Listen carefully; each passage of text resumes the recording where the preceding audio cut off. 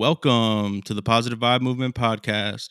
I'm your host, Matt Bonnick, and we got a special guest for you this week, PV Nation. I've had the pleasure of knowing this guy since his college days. He's coming off the best year of his MLB career. Man, I'm excited for this one. Ladies and gentlemen, you are now listening to episode 7 with Tampa Bay Rays infielder Taylor Walls. Taylor, say what up to PV Nation. How's it going? I'm glad to be here. Thanks for inviting me. I'm excited. Yeah, we've known each other for quite a while now.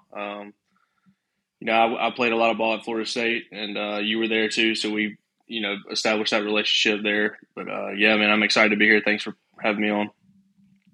Appreciate it, man, for sure. So you're born in Cordele, Georgia. How was life growing up in Georgia?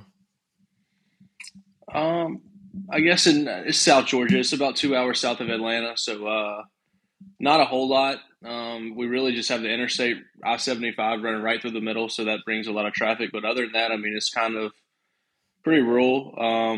You know everybody, I guess. Your friends are just, a small drive away. Everybody at your school, personally. So it's like, being able to establish a lot of relationships with people. It's anything like a small town you would think of, and it was nice. Especially, I feel like you realize that those things are taken for granted a lot when you start to, I guess, get on a bigger platform, move to bigger areas. Like I'm in Tallahassee now, and that's relatively a small town, to be honest. But I mean, just compared to there, it's like you don't appreciate the simple relationships and connections you have with everybody around you. When you're in the moment like that, especially, and you realize that when you start, moving up and going to bigger places. For sure. So was it always baseball for you, or did you play any other sports growing up? No, so I tried to play as many sports as possible, to be honest. I got bored very, very easily, very quickly. And it was one of those things where I had multiple different friend groups. I had, the baseball guys that we all hung out with, played travel ball together, played school ball together. And then I would have buddies that I played basketball with. So they were always coming over to the house. We were playing basketball. So when I was younger, it was primarily football and baseball. And then as I got into like middle school, we had some dumb restrictions on you couldn't play baseball until you were like in the 7th grade. And our middle school was 6th, 7th, 8th.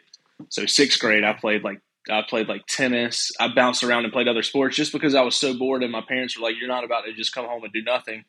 So you're going to do something. So you can either find a job somewhere or you can go play another sport. And so I played tennis, picked it up, and then I didn't really start playing basketball. I kind of dropped football for basketball when really in middle school, like 7th grade. I went out for football 6th grade, 7th grade, really didn't love it. Like it was just like I wasn't playing. Like we were just running our tails off for no reason. And I was like, this sucks, dude. There's nothing fun about this at all. This is not pickup football in the front yard 7-on-7. This is right. This is not entertaining to me at all. So 7th grade started, I picked up basketball in football's place and loved basketball. I probably catered towards basketball more than I did baseball from that year until my junior year in high school. My senior year, I decided not to play. I ended up like rolling my ankle pretty bad. And I was like, dude, I need to just, take it easy, try to just develop as much as I can baseball wise and look on in the college. But I picked up basketball then and loved it, dude. So yeah, I played pretty much every sport that I could get my hands on and that I knew people that were playing as well.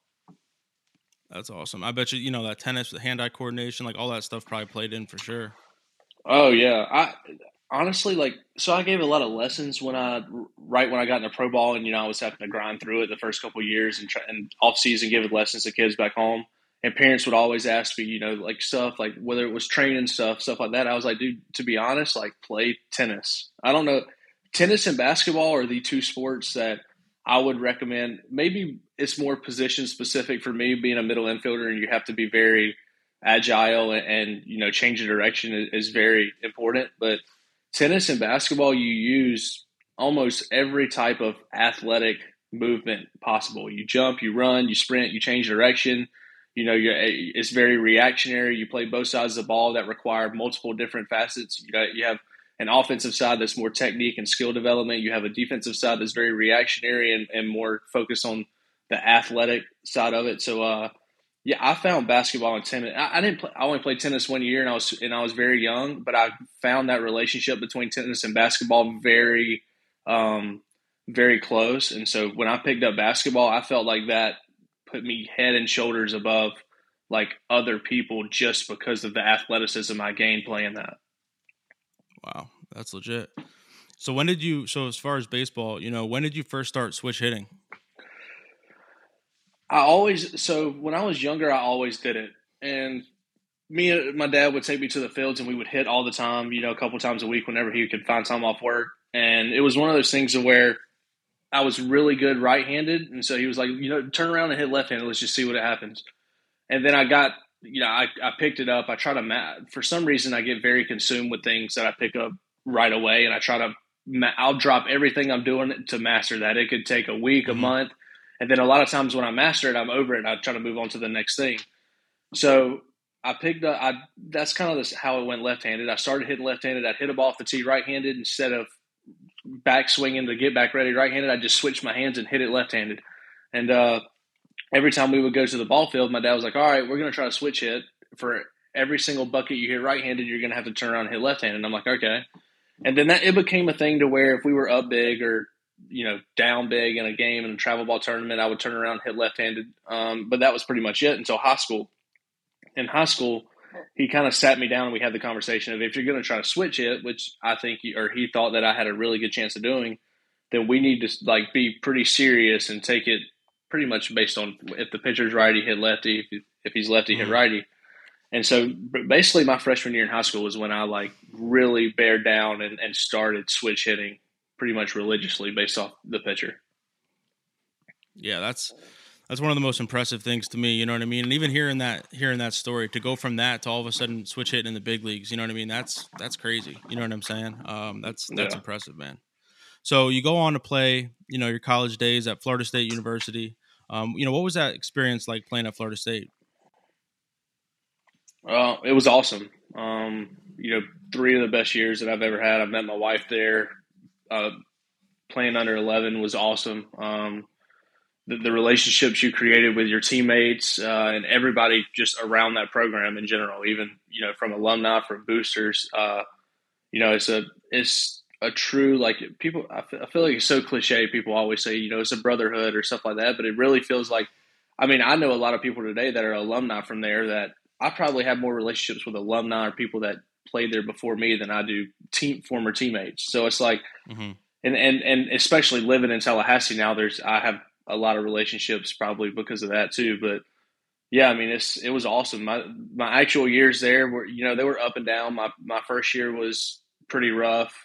But I was able to stay on the field pretty much every game. So I think that experience helped me. My next year was my best year. And then the following year after that I still had a decent year, but I think some of the pressure of getting drafted and, just being super competitive and trying to find a way to be better than I was the year before, where looking back now, it was probably pretty hard to do. But yeah, man, I enjoyed it. It was fun.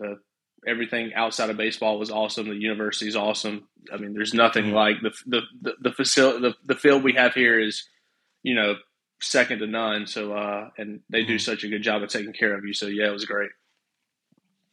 If you were to think back on one, memory specifically, on the field, what was your best memory at Florida State? I definitely would have to say it was clinching and going to Omaha. I think just I wouldn't say it was one specific moment, like one split second that I can recall that was the best, but I think just the super regional to where we lost the very first game to, I think it was like Tennessee Tech or some team that we shouldn't have lost to at the time. And having to battle and grind all the way back. That was actually in regionals. We had to grind all the way back and end up winning it. We were down to our last hitter. Dylan Busby was the batter. I was on first. I walked. There were 2 outs. We were down 1. He hits the ball off the center field wall with in a 2-2 count. And I scored from first to tie it up. And then we ended up winning that game. So, we were literally a strike away from being balanced and out. And he ties the game. We come back, win. The next day, Will Zierzow throws a 9-inning complete game. I can't remember if he gave up a run or not, but it was unreal. He's never done that in his life. And Wow. we go on to the supers, and it's kind of the same thing. I have one of the best games, the second game of our super regional. We get delayed, and then that was like the first career game where I've ever hit a home run from both sides of the plate. And Oh, so wow. that was just that like time frame from regionals to super regionals, just how close everybody came together, how our backs were to the wall, and we felt like we never felt out of it, even though looking back Mhm. now we were so close to being out of it. It was sick. So you ended up going to Omaha that year? Yeah, that was in 17. We played Sam Houston State in the super regional, and we ended up winning and going to Omaha. We ended up losing in Omaha. I think we had LSU beat the first game, made like two or three mistakes on the same play in like the Mhm. top or bottom of the eighth. So they ended up taking the lead. We were winning the entire game. We were winning. So they ended up winning the first game. They came back. We beat, I think, Cal State Fullerton the second game, and then LSU beat us again the following day. So we got bounced pretty early there, though. But that was Was a sick that experience. experience? Yeah, that had to be crazy, huh? Man, dude, I've never seen. I would never guess that just a town that has it seems like has zero baseball like involved in that city at all until the World Series, and then everybody just comes out for it. It's like everybody's just like hibernating until the World Series happens, and then the town just explodes. It's sick. Yeah, that's got to be unbelievable, man. Especially coming from small town Georgia, you know what I mean, to all of a sudden playing on stages like Right. that, that's surreal. Yes, it was sick. So undrafted out of high school, was that a big motivating factor for you? Obviously, that chip on your shoulder, going into your time at Florida State. Not really. I mean, where I'm from is you don't even think about getting drafted. Like Hmm. drafted was never even an idea for me in high school. Like I'd Okay. never even entertained that. It was kind of growing up where I was at. It was like the biggest stage you could possibly go was Division One. Like everybody's, I'm gonna go D1. I'm going D1. Like that's the only thing Hmm. people talked about. Nobody talked about getting drafted or going to the NFL, to the MLB, to the NBA. No one even considered that. That was like not even in the cards at all. So Hmm. I was never invited to like I would do the perfect game events, like the showcases, stuff like that. That as long as you pay $500, anybody could do.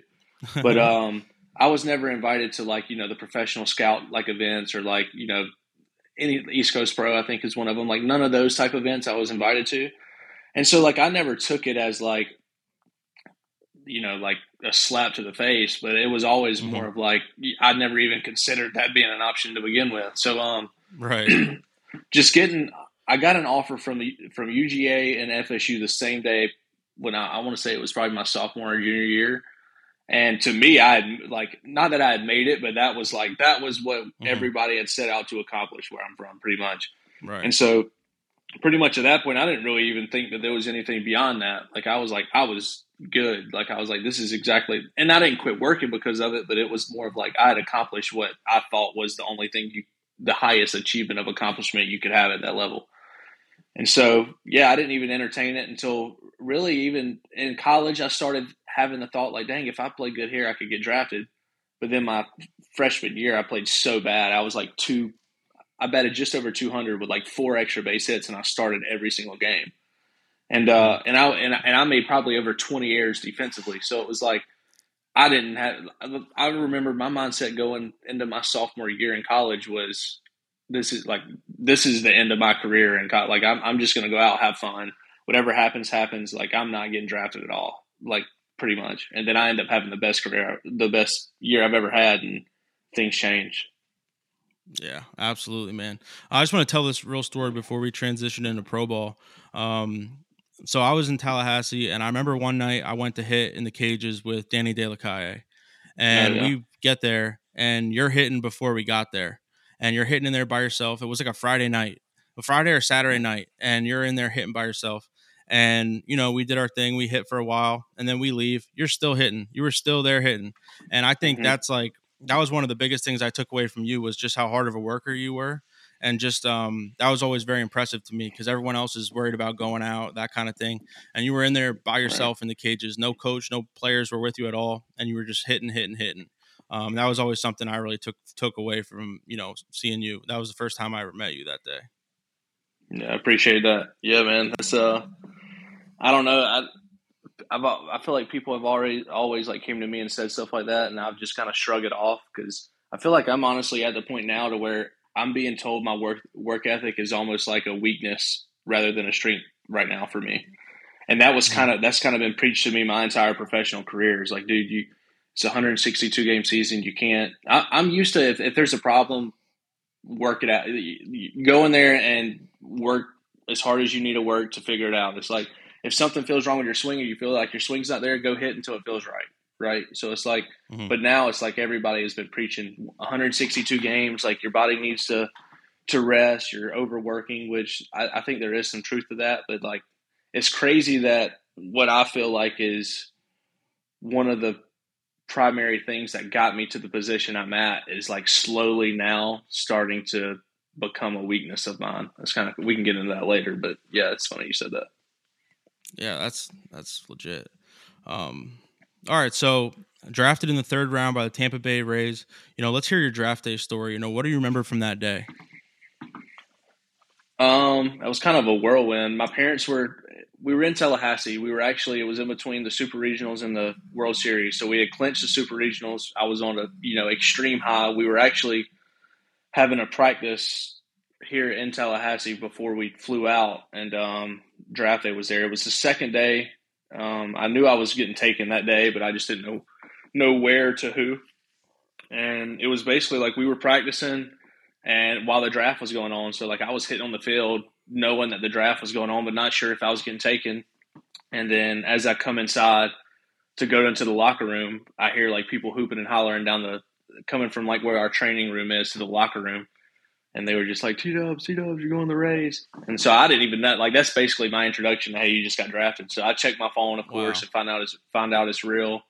My mom and dad are, like, sitting in a picnic table in a commons area outside of the Florida State Stadium. So, like, they're kind of, like, they were there in case something happened. They could tell me, but they were also watching the practice.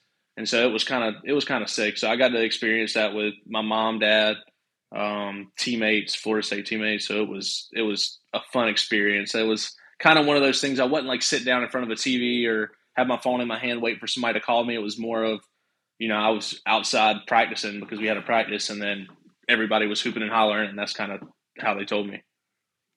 That's cool, man. So coming from what you just talked about earlier about how, getting drafted was almost never even a thought. It was just about going D1 to all of a sudden come full circle and to get drafted, so highly. What were the emotions involved with that when you really sit down and reflect about that? I mean, I think I was pretty even keel, to be honest with you. Nothing, I didn't really get super, like, I was excited, but I didn't really get overly excited. My mindset was more so of like, it's a big accomplishment to get drafted, but that's at that point, it wasn't where I really wanted to go. Like, just because you get drafted doesn't mean you're going to go to the big leagues or play in the big leagues, right. Or, that's the ultimate dream, is to play at that level. So it's like, it's almost just an avenue to allow you to have a pathway to get there or make the pathway a little easier. But so, I mean, I guess I was very thankful, but I also like wasn't like overly happy. I don't know. It was kind of weird. And part of that is probably also because I never put getting drafted on this pedestal when I was younger. Like it was, and because to be honest, playing in the major leagues was never a goal when I was younger. Like I always knew I was really good. And like after, having a really good tournament or people telling me, oh, you're going to play, Division I baseball one day, or you could play in the big leagues one day. Like I'd always hear that and I'm like, okay, like I throw it in the back of my head. Like I know I could do that now, but it's like, I never like just went home. I want to play in the big leagues, like this, that, and the other. It was kind of more of just, I just like working. That's pretty much it. I like getting up, going to the gym before people were awake. I like hitting in the cages when people were out partying.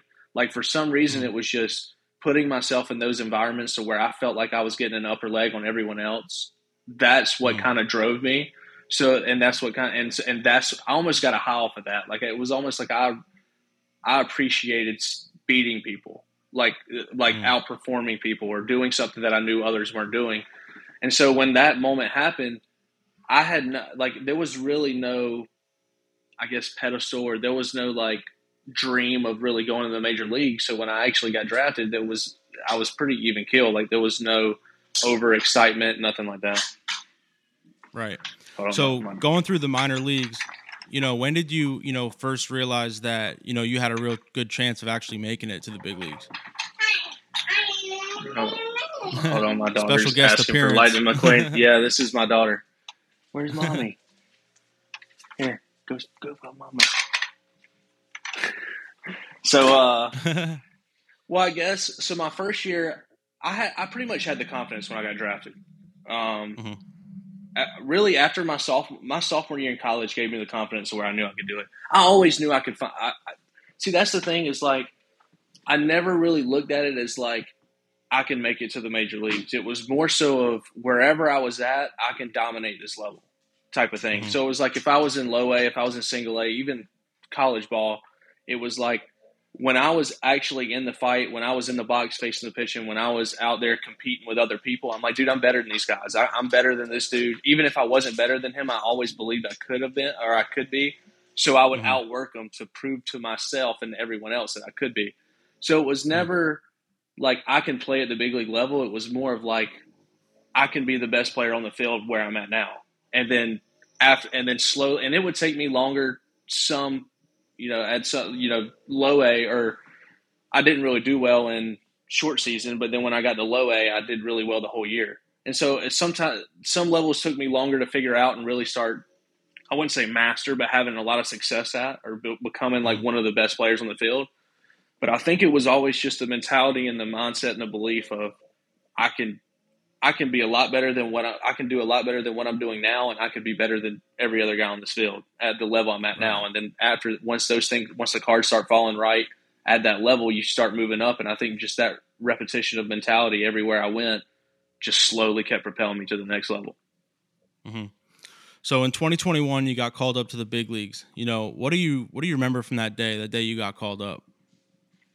Man, to be honest, that was probably that moment was night and day, like different in happiness compared to like the draft day, like that. Mhm. Because when you're the minor leagues, is a grind, dude. It's like you're eating fruit with flies on it in the locker room before the game. You're sharing lockers. Like it's tough, dude. It's a grind, and here like over the course of those 5 to 6 years, you really like that getting to the big leagues or getting the call starts like really becoming a thing that you're looking forward to or that you hope happens one day. And so I remember being I had the day off, probably coincidental. They probably knew it was happening. We found out, like I was sitting in the locker room. I wasn't going to take BP that day. My knee was bothering me a little bit, so I was just going to take the day off. I wasn't starting. And in AAA, it's not like the big leagues. If you're not starting, more than likely, there's no chance of you coming in. Like they're not going to Mhm. risk you coming in to pinch run in the eighth to win a ball game and then you get hurt. Like it's just your day off. You're more so on a set schedule. And so I knew I wasn't playing that day, so I was in there getting treatment. I went and started cutting in the spread, and then I'm checking my phone and I see on Twitter that Willie Adames was traded, and I'm like, dang, dude, that like at that point I knew there was a really good chance that I was going to get the call up. And but we also had Wander who was there at the time too, so I didn't know like if they were just going to fast track Wander because I knew he was going at some point that year. I didn't know if I was. I felt like I was the next guy in line, but I didn't really know how that would play out. And then so right after seeing that, I mean, maybe 1 to 2 minutes after reading that, and like my mind's racing at this point. I'm trying to look at if the Rays have done anything on Twitter and stuff like that. And then I get some of my teammates run in and find me, and they're like, "Hey, we have a meeting on the mound." And so at this point, I knew somebody was getting called up. I just didn't know it was me. And so like I'm like, I kind of knew it was me, but I didn't want to like fully convince myself and then get it not be me, and Mhm. now I'm just completely upset and pissed off. Like I also wanted to be genuinely happy for whichever one of my teammates it was, if it wasn't. But when we got out to the mound, I remember Brady Williams was our manager at the time. He gave like a long speech, or kind of like a detailed of about me, like my kind of path there, who I was, kind of a pump up in front of the team. And then he told me Mhm. I was going, and I was crying in that moment. My teammates just swarmed me, and we were jumping all up and down on the mound. I think there's a video on Twitter somewhere, but that was a happy that's probably genuinely one of the happiest times I've ever been in my life. It was my parents had actually just drove down that weekend. My daughter was born 2-3 weeks before that. So it was like there were so many huge things and events that were taking place in my life around that time, to where that kind of like threw the icing on the cake. It was like we had just got out of COVID. AAA started a month late.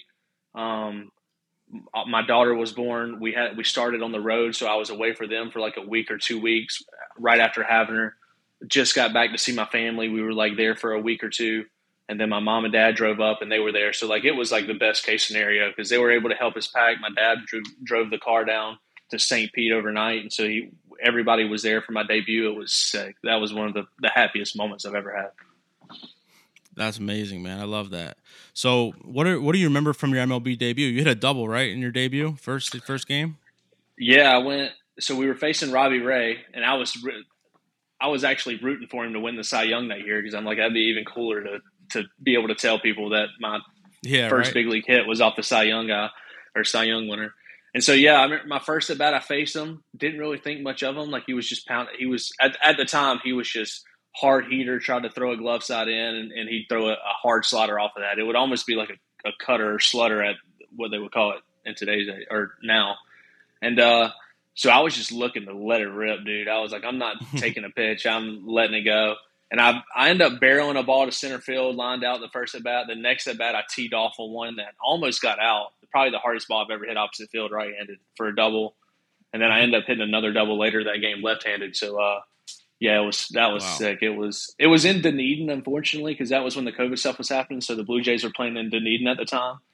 And so it almost felt like a minor league game. That's exactly what it felt like. But I had like 40, 50-something people there, so it was sick. That's awesome. What were the biggest like kind of adjustments, going from the minor league grind to all of a sudden, being in the bigs? I mean, there's good and bad. The good adjustments are all the things outside of baseball that come with playing in the big leagues. I mean, I think the most noticeable thing would be like spread, to be honest. The food is unreal. And the Rays actually do a good job of like feeding guys well, even in the minor leagues. But that jump from AAA to the big leagues is ridiculous. Like it's unreal. But inside the game, and I mean all the clubhouse stuff too. But within the game, I mean it's the same game. Just people make fewer mistakes. It's like there's a lot of balls that drop in the gaps in AAA that aren't going to drop. I mean, you got to think you got guys that are either the best defenders, the best hitters, do both of them very well. You got pitchers that have one of the best pitches, in baseball pretty much. Like if you're in the big leagues, you either can command stuff very well, you have a lot of pitches, so it's very hard to sit a certain speed and you're always off balance, or you have just an outlier pitch that pretty much is unhittable even if they're telling you it's coming.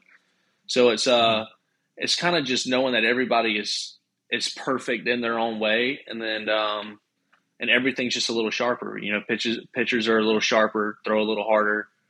Guys, the game's faster. I mean, that's pretty much it. Once you can try to slow the game down, it ends up coming to be pretty much the same game you've always played, just on a bigger stage. But I mean, that's a lot easier said than done. For sure. So fast forward to 2023, you were just named a Golden Glove finalist. Congrats on that. It's amazing. You guys had one of the most successful seasons in franchise history. What are your biggest takeaways from this year? I mean, I feel like this is just like another Rays year, to be honest. Like, as an organization, I feel like we had some guys get banged up. We had some situations happen that nobody thought were going to happen. But we always – it's just kind of the way we've worked the past couple of years. We always just find a way to put wins together to just come out on top. We fell short in the postseason, which is what we did last year too. So that is a kind of a punch in the gut. But all in all, man, I think individually it was another learning experience. I felt like I didn't play – really base running was the only thing I felt like I took my game to another level from last year to this year. And I know I'm a lot harder on myself and probably think about things, I guess, more unrealistically than they are in reality as far as how negative I think about things. But, I mean, offensively, I may have, like, statistically done better this year, but I also felt like I was pretty stagnant. I felt like there was a lot I left on the table. It was super frustrating because of the goals I had in mind and how well I started off. to where I felt like Mhm. I was just on the right track. And then when I started going downhill and everything felt like it was similar to the years before, that was one of the hardest things I had to digest kind of with myself at the end of the year, was realizing how well I started, but then how bad I ended up. And then defensively was kind of the same way. I felt like, I know it's kind of ironic that I got nominated for the Gold Glove, but I felt like personally it was one of my worst years defensively. Um, Mm. I felt I was solid at second and third, I guess, but like I felt like when I came back and played short, just from not playing the position and not really being able to focus on it day in and day out, I felt like my internal clock was a little rushed. I was making mistakes that I usually never make. I wasn't quite as confident as I usually was because I knew that those things weren't as precise and perfected as they normally are. So, yeah, that's going to be crazy if I did. I don't know when they announced the Gold Glove thing, but I was thinking about that the other day. If I did win it this year, that'd be the year I felt like I played the worst defensively, which is kind of Wow. crazy. I guess, and sick too. But yeah, so all in all, I think it was more of a learning experience. It was learning things not to do, what adjustments not to make, um, what thoughts aren't good, and where my brain needs to be, and where it doesn't need to be. But most importantly, like I feel like a lot of those things I've already learned. But making that adjustment is a lot easier said than done. Like I knew that coming into the season that I was going to hit some rough patches, that there were going to be highs and lows, that I was going to have to kind of stick to people always say, like, stick to your process, have a routine that you can always do to kind of keep you even keel. But when Mhm. you're going through the fire and you're walking through it, it's a lot harder said than done to stick to something that you don't have the confidence that's working. And it's so Right. easy to try to change that and make an adjustment, or go down a different road that you feel like may give you a better chance of success, and in reality it's just hurting you. So yeah, man, I don't know, I could ramble about that stuff on and on. I'm very like in tune, or I'm very like, I guess, in touch with the mental side of it, the Yeah. like mind controlling, like the thoughts you're having, internal, external thoughts, like just how to approach it mentally. I feel like that's where my biggest jump is going to be, if I can ever make that jump, or figure that out of how to kind of control that. And Mhm. I feel like that's gonna what's kind of take me to the next level. So the past couple of years, that's really been all I've kind of focused on. For sure. With, PV, obviously, with the mental health awareness side of it, for sure. A lot of that we do, the negative self-talk and stuff like that. There's so many times Hmm. in life, this is definitely a part I want to touch on, because I think this relates to everyone. We all have those negative voices in our heads, or, sometimes that we don't have that confidence. Is there anything that you could kind of share, not pertaining 100% to baseball, but just the mind, as far as, really forcing positivity? Oh man, dude, we could have a conversation about this for hours. Um, I mean, yeah, the whole, like, to make it very parallel, that was reinforcing small wins, small positives, small battles gained. That was like a really big um, focal point for me in 22, and not this past season, but the year before. And me and Justin Sua is our like processing coach with the Rays, the best in the business, not even close. And so he was like, dude, I know you don't like, I'm not a big reader. I'm not a big writer. I sucked Mhm. in English, like, and I was a math guy. So like, it was very hard for me to do, but he was like, dude, I'm just telling you, let's start journaling every day. I'm going to give you three things. I want you to write down like what you did well today, what you could have done better today, and how you're going to do better tomorrow. Like, just answer those three questions after every single game, day, whatever it is. And so, like, it was just a way to reinforce positivity, because and I feel like all competitive minds are kind of similar in this way, because you have to be, in order to be driven to do, like, in order to have self accountability and kind of push yourself to go to the next level, is you have to have negative thoughts enter your mind at some point. Everybody does. It's natural. And I think I'm Mhm. very extreme to that. Like, and everybody is individually, but you always, like, you as a person always thinks about things negative, in a negative way, to a way deeper extent than reality really, perceives them. Right. And so I would think about the worst case scenarios of everything. Like, not hitting well, I'm going to get DFA'd. I'm going to get option. And it's at a time to where realistically looking back, there's no chance they DFA me. Mhm. It's one of those things to where you just think about worst case scenarios 24/7, or you start Yeah. thinking about future events instead of really being focused on the present, what you can control in that moment. So reinforcing the journal, the answering those 3 questions was a way to try to reiterate positivity to be able to just, I guess, like restate the wins that I had day in and day out. And so it could be as simple as having a good at bat or swinging at a good pitch or, a best case scenario, barreling a ball to center field, or like being ready to hit, like being focused the whole game. So I was really finding out and finding ways to, I guess, expose those small wins to where I could slowly start reprogramming my mind to start thinking positively instead of being so negative. And that helped me a lot. But I mean, that's all this sport is, to be honest. And I think that's how it relates so well. That's how sports relate so well to the real world. Is the harder it's okay to be hard on yourself, but if you're not positive with yourself, if you're not reinforcing positivity to yourself, whether it's confidence, whether it's something to just get back on the horse and keep going the next day, eventually you're gonna be so consumed in negativity to where you fall and you can't get back up, Mhm. or you feel like you're just submerged underwater and you have no help. So it's like, and I think I kind of probably got to that spot this year towards the end of the year. Is It's so hard to stay positive, especially in a sport where failing is routine. And Mhm. so that's something that being able to control your mind and see the positive outlook on situations to the best of your ability and as much as possible. I feel like that's what makes great players in the sport great, and that's what makes successful people outside of the sport in the real world successful. Is they have a tendency of whether or not they don't process the failure the same way, or whether they actually have a process of not doing that. I feel like that's all individualized, but the the great people that are really good in whatever they do, I feel like they just have that common theme of being able to reinforce positivity and to funnel out the negativity or channel it the right way and use it as motivation. Awesome, man. I appreciate you sharing that for sure. So we're about to, wrap this thing up a little bit. I have a couple comments yet. One thing I always liked about you was your walk-up song game.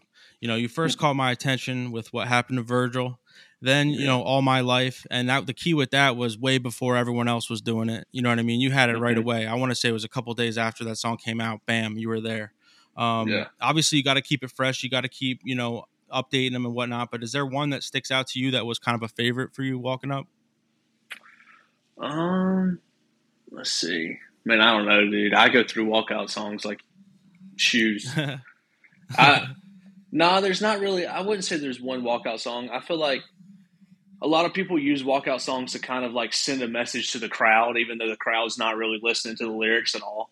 Like I feel, I feel like the crowd is like there's few people that go to the games and they'll listen like, okay, like I feel like a lot of players try to like give a message to people through the 15-second clip they have as a walkout when Right. people aren't listening. So for me, I thought about it differently. I always just wanted something that, like, regardless of what people in the stands thought or if they even knew what the words were that the guy was saying when they came out of his mouth, I always wanted it to be something that, one, I was vibing to currently in the moment. Like if it was something outdated I wasn't really listening to, then Hmm. it wasn't really going to kind of pump me up or allow me to vibe to it going to the plate.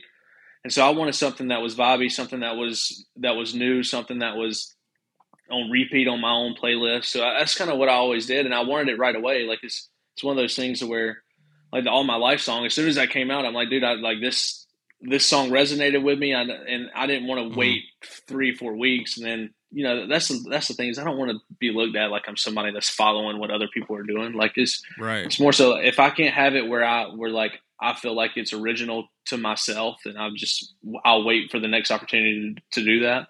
So yeah, man, all the songs that I have are usually just things that I'm listening to on the drive to the field or in the truck, and that are on my playlist that I work out to in the gym that I'm listening to before the game. And Hmm. so yeah, I mean, I don't know. I feel like I have so many different songs that are in rotation Right. that through the walkout song, I don't really know how to just pick one. For sure, man. That's awesome. So you just had your second child. Congrats on that. Has obviously being a parent, that's a blessing. Does it put it into perspective that baseball is just a game? Yeah, most definitely. It's so much more. When before I had kids, really it was only baseball. It was baseball and my wife, pretty much. Other than that, it was a hobby or an activity. I was in golf or video games here and there, but it was everything. All I had to do was focus on baseball. So you get, which is good and bad. There's good because you feel like you can just. There's never an excuse to not do anything. Like you always have that time and that freedom to go and do something spur of the moment if you feel like you need to do it, and you think it'll help you prepare. But having kids, man, it really puts into perspective like what life is about, rather than just thinking everything is so about you. My daughter doesn't care if I go 0 for 5 with 5 Ks or 4 for 4 with 4 homers. She doesn't know Hmm. about any of that right now. I mean, she will, but at this point, it's like coming home to a dog, dude. They're just wagging their tail. They're happy that you're home. They're happy to see you. And when that happens, as hard as it is to put bad games or bad days, bad weeks, bad series behind you, it really like just speeds that up and allows that to happen. I mean, it's like I've gone through it for 2 years now. I've had 2 years that I've considered not very good or I've not been happy with, and every time I come home, like I have my dog wagging his tail, ready to greet me, and my daughter's running at me saying, "Dad, Dad, Dad, Dad, I missed you so much." And I'm like, how can you think about 4Ks when that's happening? I'm not saying it Right. doesn't happen. Like there's still times to where I feel like I'm zoned out at the house and I'm thinking and Hmm. I'm pissed off or thinking about what I can do to not have a day like that again. But for the most part, like it doesn't allow me to drown in my sorrows. I have to be dad. She needs a dad. She doesn't need frustrated dad who's thinking about his job and isn't, you know, playing with her and really engaged with her and having that Hmm. connection, the dad daughter connection with her. She needs that. And so that puts it in perspective for me. It actually helps me a lot and gets my mind off the things that I don't need to be thinking about. And yeah, man, it's awesome. That's awesome, man. Great answer, dude, for sure. All right, so last question. I appreciate you coming on. I appreciate you doing this. I end every episode with this same question. So here you go. If you can give PV Nation one piece of advice, what would it be?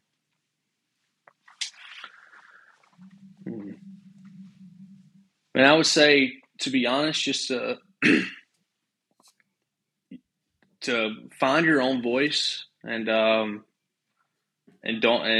and stick to it and continue to allow your own voice to be the voice that's the loudest.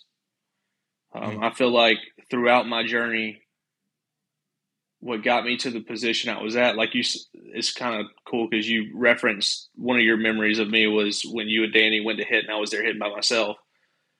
That's how I was in high school. That's how I was in college. Honestly, that's how I was in pro ball up until I got to the big leagues. Is I was always very self reliant. It was just me. Like of course, I had people that helped me, but at the end of the day, it's you and yourself. That's who it is. Whatever you're setting out trying to do for yourself, there's people that are going to help you, but you're your strongest motivator. You're your strongest supporter.